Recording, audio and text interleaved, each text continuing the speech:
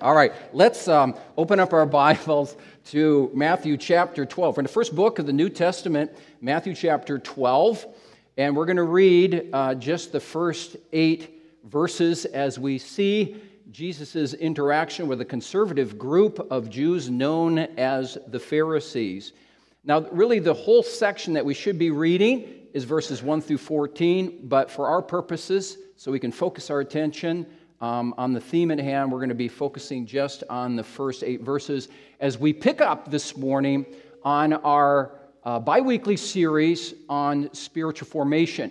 For those of you who are visiting, we began the series way back in October. I think we maybe have maybe 2 or 3 sermons after this sermon, and we've been looking at various means or various tools that God has given us to not only lead us to Christ, but to grow us in Christ. Every once in a while in the Bible you hear about the need to become imitators of Jesus. Well, we really don't know how to do that, and that really doesn't materialize in our lives until we take hold of the tools that God has given us for that, and we've looked at a number of tools so far. One tool that we have not considered yet is the tool or the means of what we call Sabbath. Sabbath. Now, a lot of us grew up with that term, but what do we really mean by the word Sabbath? How is it actually practiced among us? And it's very interesting. One other thing, and then we're going to read, and that is when you examine various evangelical Christian writers from a variety of different backgrounds, almost invariably they talk about the importance of carving out one day in 7 just to give it a break, to give it a rest, and to focus our thoughts on God, but also use as an opportunity for our own spiritual growth. We're going to consider that this morning. So Matthew chapter 12, if you will join with me. At that time, Jesus went through the cornfields on the Sabbath. His disciples were hungry, and they began to pluck ears of corn and eat. But when the Pharisees saw it, they said to him, that is Jesus, "Look, your disciples are doing what is not lawful to do on the Sabbath." And he said to them, "Have you not read what David did when he was hungry and those with him? How he entered the house of God and ate the bread of the presence, which was not lawful for him to eat, nor for those who were with him, but only for the priests? Or have you not read in the law how on the Sabbath the priests in the temple profane the Sabbath and are guiltless? I tell you, something greater than the temple is here. And if you had known what this means, 'I desire mercy and not sacrifice,' you would not have condemned the guiltless. For the Son of Man is Lord of," and there's that word again, Sabbath. Sabbath. What do we mean by Sabbath? Like I said, a number of us grew up with that word Sabbath. Many times in our circles, the Lord's Day or Sunday, as we know this day, is interchangeably used with Sabbath. But what is the Sabbath? The word Sabbath comes from the Hebrew word Shabbat. Shabbat, which literally means cessation, and that's the noun version of the verb to cease. Now, maybe kids, you don't know what the word cease means, but I bet you know the word stop. Just stop. Just put on the brakes. Give it a rest, right? That's what the word cease means. So when God created His people and God redeemed His people and brought them into the context of freedom, He says, what I want to do is I want to give you a Sabbath, a day where you can simply stop, put on the brakes, a day when you can focus on me, and a day when you can focus on yourselves. And that is focus especially on your own spiritual growth. Okay? Shabbat. Now, if you know anything about religion, you know that the Jews celebrate their Shabbat on Saturday, starting Friday evening, going all the way through Saturday evening. Saturday being the last day of the week. So when you look at the Old Testament, you see that the Jews are celebrating the Sabbath, and the fourth commandment is getting at this, of celebrating it on the last day of the week. That's when they take their day of rest. Now, Christians throughout their history have also, in a sense, taken a Sabbath, but not on the last day of the week, but the first day of the week. And when I first came here, within, I think, the first month or something, Joy and I gathered with some of the younger people, and we had kind of Q&A time. And one of the questions they asked was this: why do we celebrate Sunday on Sundays and not on Saturdays, if they celebrate it in the Old Testament on Saturdays? And the reason for that is because, and it's not commanded in the New Testament, but what we see in the New Testament time is that the early church Christians started to gather on the first day of the week in order to commemorate and celebrate two historical, important redemptive events. Number one, the raising of Jesus from the dead happened on the first day of the week, as well as the pouring forth of Christ's Spirit upon the church that empowered them for their mission task in the world. That's why Christians started to meet on the first day of the week, and that's why we're here, not on Saturday, but on Sunday, okay? Just to give us a little bit of an idea of the Sabbath. Now, before we look at this text, I want to read you something. When we first arrived, Joy and I, in Abbotsford, within a short time, Joy went looking around, scouring Abbotsford. What is this city all about? And she found a book for $8, really cheap, called Being the Church in Abbotsford. And at one point, and this is a book that covers the culture and the history and the churches of Abbotsford, at one point a writer writes this. He says, I moved to Abbotsford in 1962, the year I was born. Now think about this. Go back, put in your minds, try to use your imaginations, go back to Abbotsford 60 years ago. I moved to Abbotsford in 1962 when the term Bible Belt might have been a little more accurate than appears today. In 1962, stores were all closed on Sunday. Pretty well, the only traffic on Sunday was to and from church, and church was twice a day. Half a dozen Matsqui police cars cruised the back roads and the mostly vacant stretch of South Fraser Way between Clearbrook and Abbotsford. There was only one public high school, no prison complex on King Road, no police tactical squad, no food bank, no gangs or addiction recovery houses, and no homeless people to speak of. And single moms usually went away to have their babies quietly.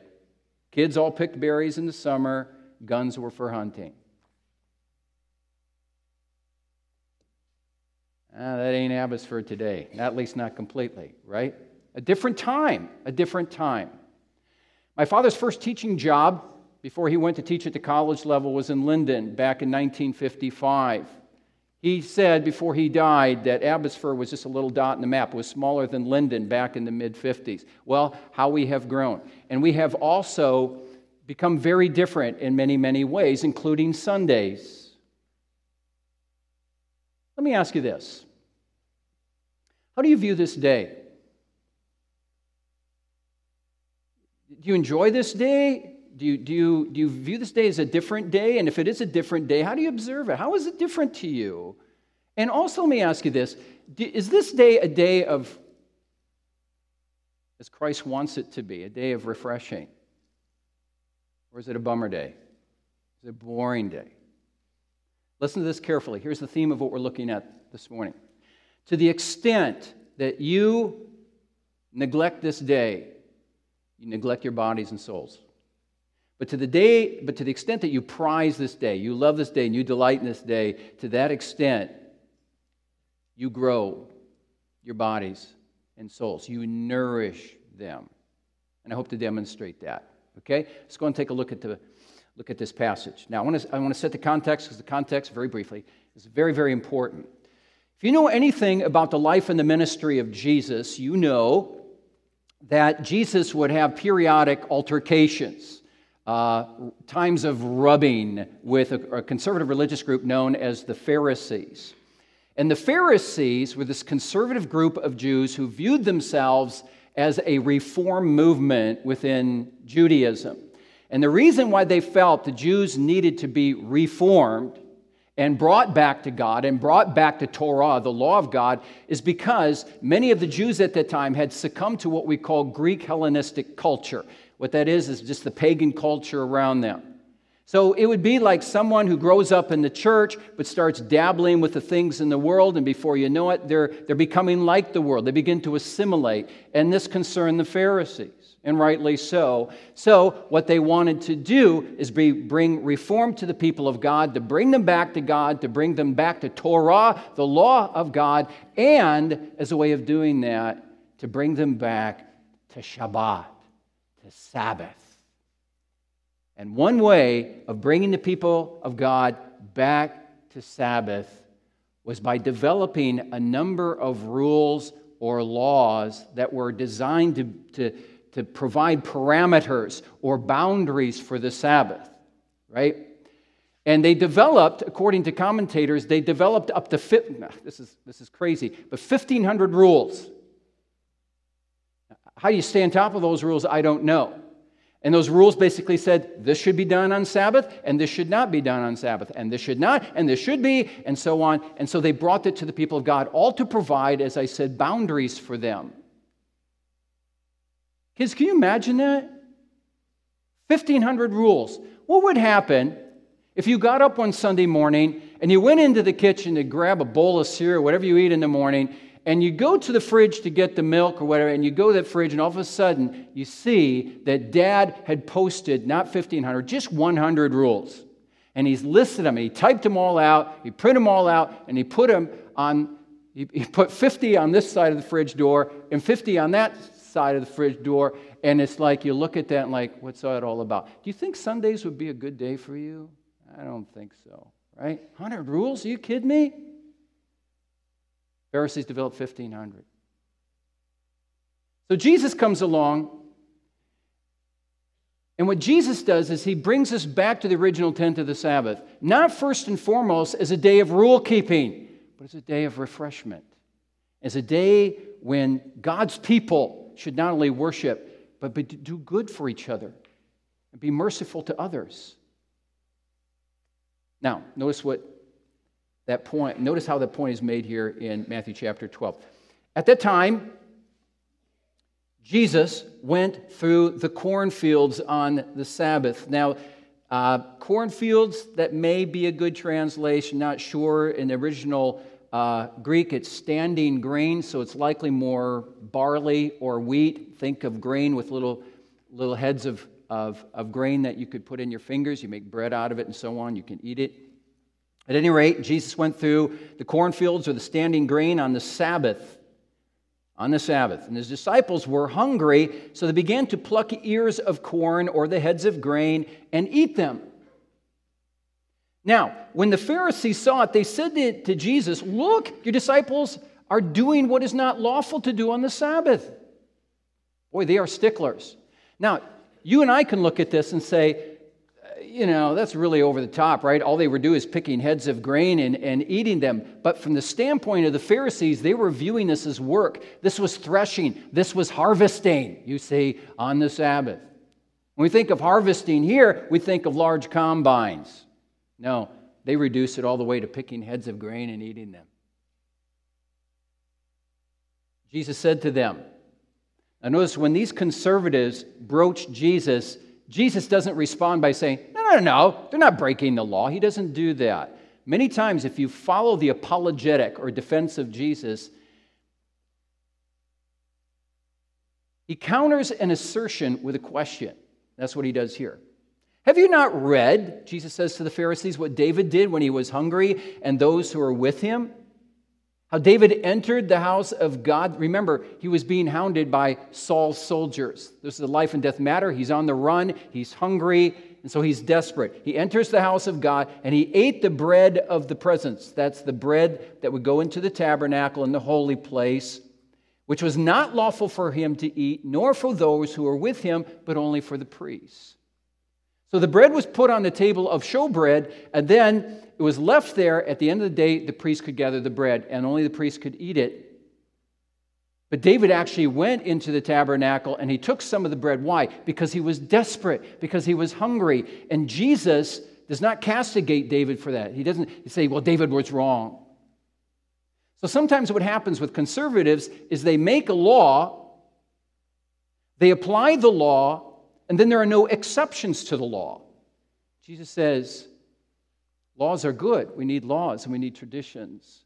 But sometimes there are exceptions. And we see an exception here with David. David was hungry. Or he says, have you not read in the law how on the Sabbath the priests in the temple profane the Sabbath and are guiltless? Now take a conservative position. Say, you're never to work on Sunday. You're to rest on Sunday. What does that mean for me? You know? I mean, it's not the only where I know people joke about that. Oh, pastors only work on Sundays, right? It's not true. Okay, but this is everything, a lot of what I do, not everything, but a lot of what I do funnels down to this day, because this is the most important day, because you have called me to be a minister of the word and sacraments and to lead in worship. It's a big work day. Sometimes it's a stressful work day, but I do it gladly. Jesus in this passage and say, well, you know, Pastor Grotenhuis and all these priests of the Old Testament, they're breaking the law of God. No. There are works that are sometimes necessary. There are works that are sometimes works of mercy. There are works what some commentators call works of piety, works of worship, which I'm doing, you see. Here's the point as we move on, because I want to say some other things. Look at verse 8, how Jesus ends this. He says, for the Son of Man is Lord of the Sabbath. In other words, what Jesus is saying is that he refers to himself as the Son of Man, and he says that I am the Lord of the Sabbath. That means, kids, he says, I'm master of the Sabbath. I'm the boss of the Sabbath, and I am everything that the Sabbath points forward to is fulfilled in me. I am the fulfillment of the Sabbath. I give the proper application to the Sabbath. I give proper meaning to the Sabbath. And what I have come to do is return to Sabbath to its original design. And the original design of the Sabbath was not for the sake just of rule keeping. Do this, don't do that. So often when Christians debate the Sabbath, even if it's relevant today, or when they talk about Sundays, didn't many of us grow up with the idea of Sabbath was, you should be doing this, but you shouldn't be doing that. And don't do that, but you should be doing this. And when we do that, we find ourselves, although the discussion is beneficial to a point, we find ourselves falling into sometimes what we call the casuistry of the Pharisees. Jesus says, what I want is that this day not be a day first and foremost of rule keeping, although observation discussions are necessary, but this day should ultimately be a day for good doing, for refreshment. This day for all of us should be an oasis for body and soul. Kids, you know what an oasis is? An oasis? There was and I don't know if Wilma is the one who puts the pictures up, because Wilma, if you are, you do a great job, and you don't have to go to it now. But I don't know if you ever look at the announcements before the worship service, but there was a picture that she had of a little town that's surrounded by dunes of sand. I thought that was perfect. Now, exchange in your mind that town for an oasis. An oasis, kids, is a body of water. So if you go into the desert, sometimes in certain deserts, like in Saudi Arabia, these dunes of sand, and you go over one dune and you go over another, and all you see is sand. Well, imagine doing that for half a day, and then you start getting thirsty. And you're looking, oh, I need water. And you go over one other dune, and all of a sudden you look below, and you see a bunch of palm trees, and between the palm trees is this little body of water. Do you know how refreshing that is? How refreshing it looks? How refreshing it tastes?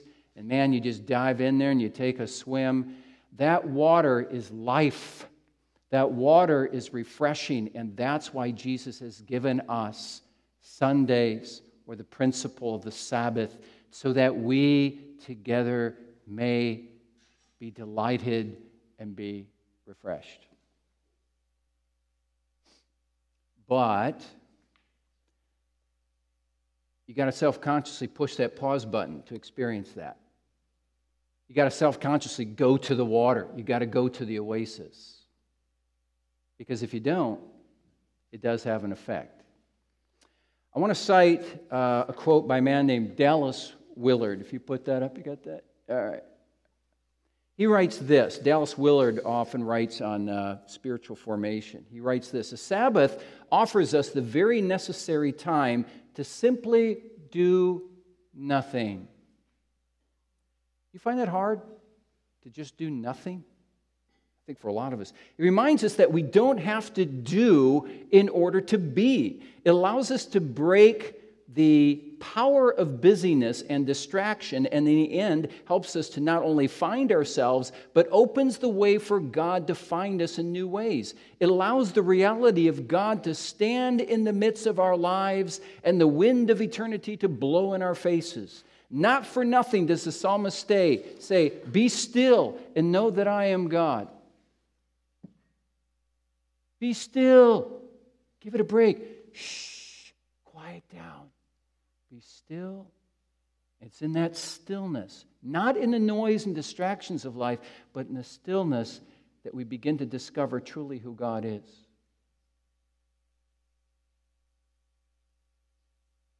And how we are refreshed. And sometimes, I think we think that we can kind of cheat on that, right? And yeah. I cannot tell you how many times that, Joy will say on a Monday, put it away. Put it away. My off day, my Sabbath day is today, because I get to worship with you, but it's especially on Mondays. Monday's my day off. There's always a little bit that I do on Monday. A couple hours, not a lot. I don't have much of an issue with that, but periodically, sometimes you can take the whole day because you got to get this done. You got to get this done. And I remember one writer on spiritual formation saying, we all think that we can't afford a total Sabbath because we got to get this done and that done. He says, are we forgetting that while we rest, God's still working? Hello? He's still working. God doesn't rest like we rest. So give it a break. Give it a break. In fact, when we do that, when we take the break, then we're only really doing what God, listen to this, hardwired us to do. He built us. He built us to take a break. And when we don't, we pay the price.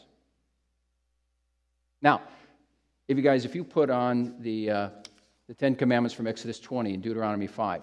Now, I'm going to say something next that I think probably a number of you know. If you do, just view it as a refresher. And if you don't know this, you may find this rather interesting.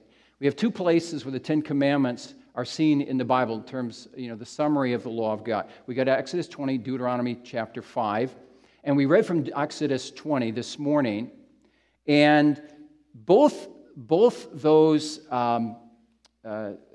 Ten Commandments, as seen in Exodus 20 and Deuteronomy 5, talk about the Sabbath day, talk about the fourth commandment. But the reasons for observing the Sabbath day are different in Exodus 20 and Deuteronomy 5. So take a look at Exodus chapter 20. Remember the Sabbath day to keep it holy. Fourth commandment, it doesn't begin with thou shalt not or thou shall. It begins with the word remember. Why? Because we oftentimes forget this day. To view it as a benefit day for us. Remember the Sabbath day to keep it holy. Kids, holy means set apart, special. Remember the Sabbath day to keep it holy. 6 days you shall labor and do all your work, but the seventh day is a Sabbath to the Lord your God. On it you shall not do any work. Although Jesus provides opportunities for works of necessity, mercy, and piety. Now, notice the reason why we are to rest one day in 7. For in 6 days the Lord made heaven and earth, the sea, and all that is in them, and he rested on the seventh day. Therefore, the Lord blessed the Sabbath day and made it holy. So the question is, why should we take 1 day in 7 and rest? And God's saying, because I did. 6 days of creative activity were followed by 1 day of rest. Now, you people who are made in my likeness, I want you to follow me in that. You work 6 days, you rest 7th. We need this day for physical rest.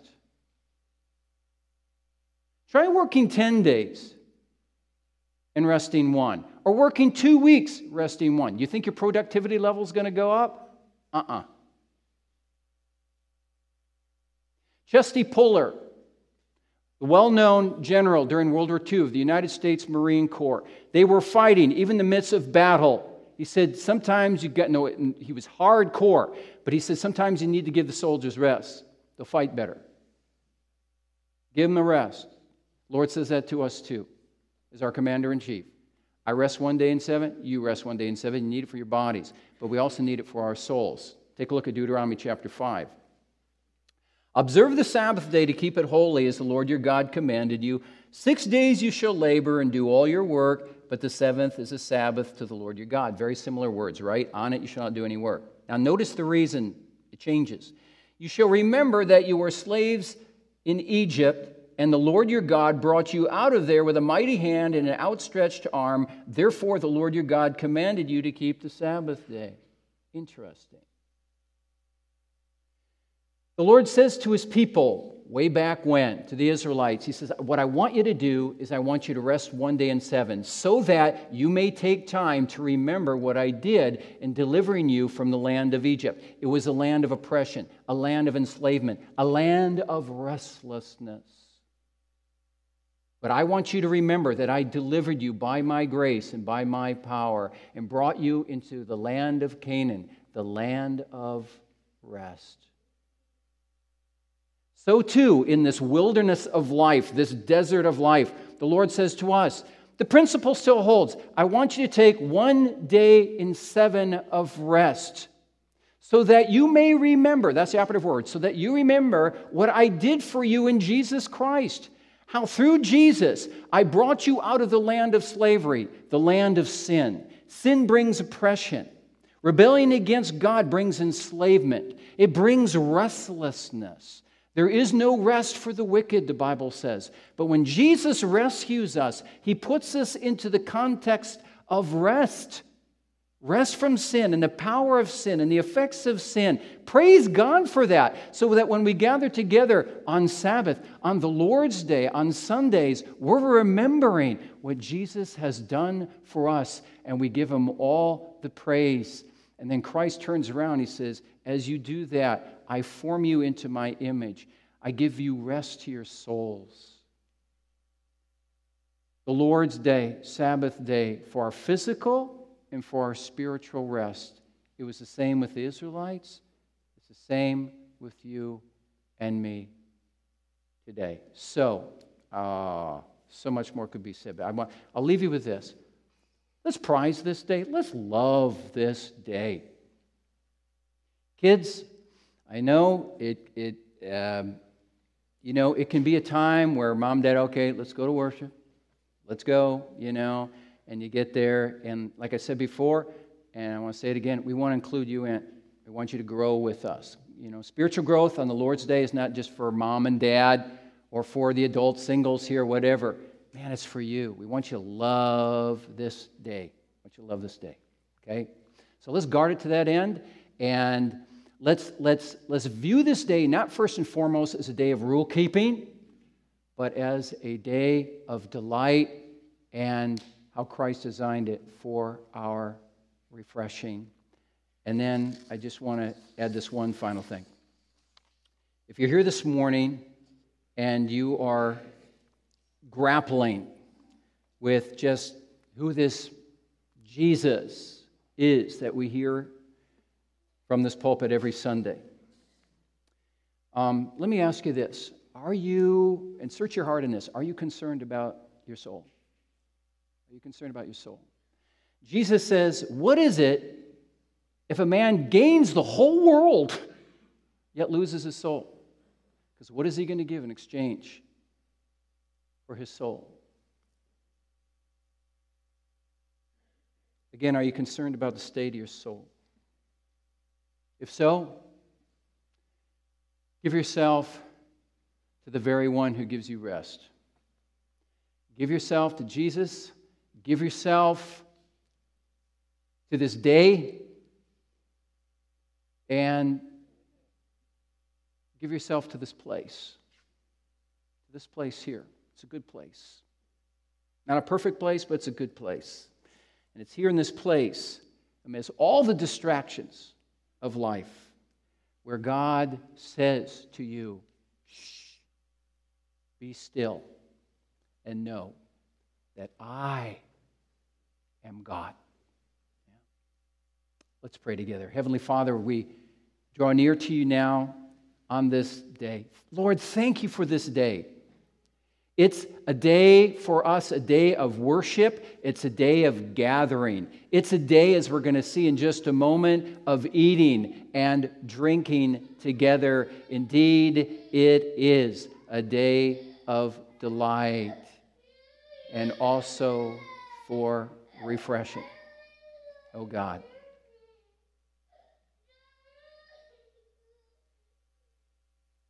Oh Father, even in the midst of cries, this is a good day because, Lord, it's just not little children who sometimes cry. We expect that. But sometimes we cry as we work during the week and we face various pressures and difficulties. And then we get to come to this place of peace and a place of interacting with one another and a place where we may be still and know that you are God. Thank you, O God, for this. Bless this day. Bless the meal that we're about to enjoy together. And then bless our second service too, we pray. In Jesus' name, amen.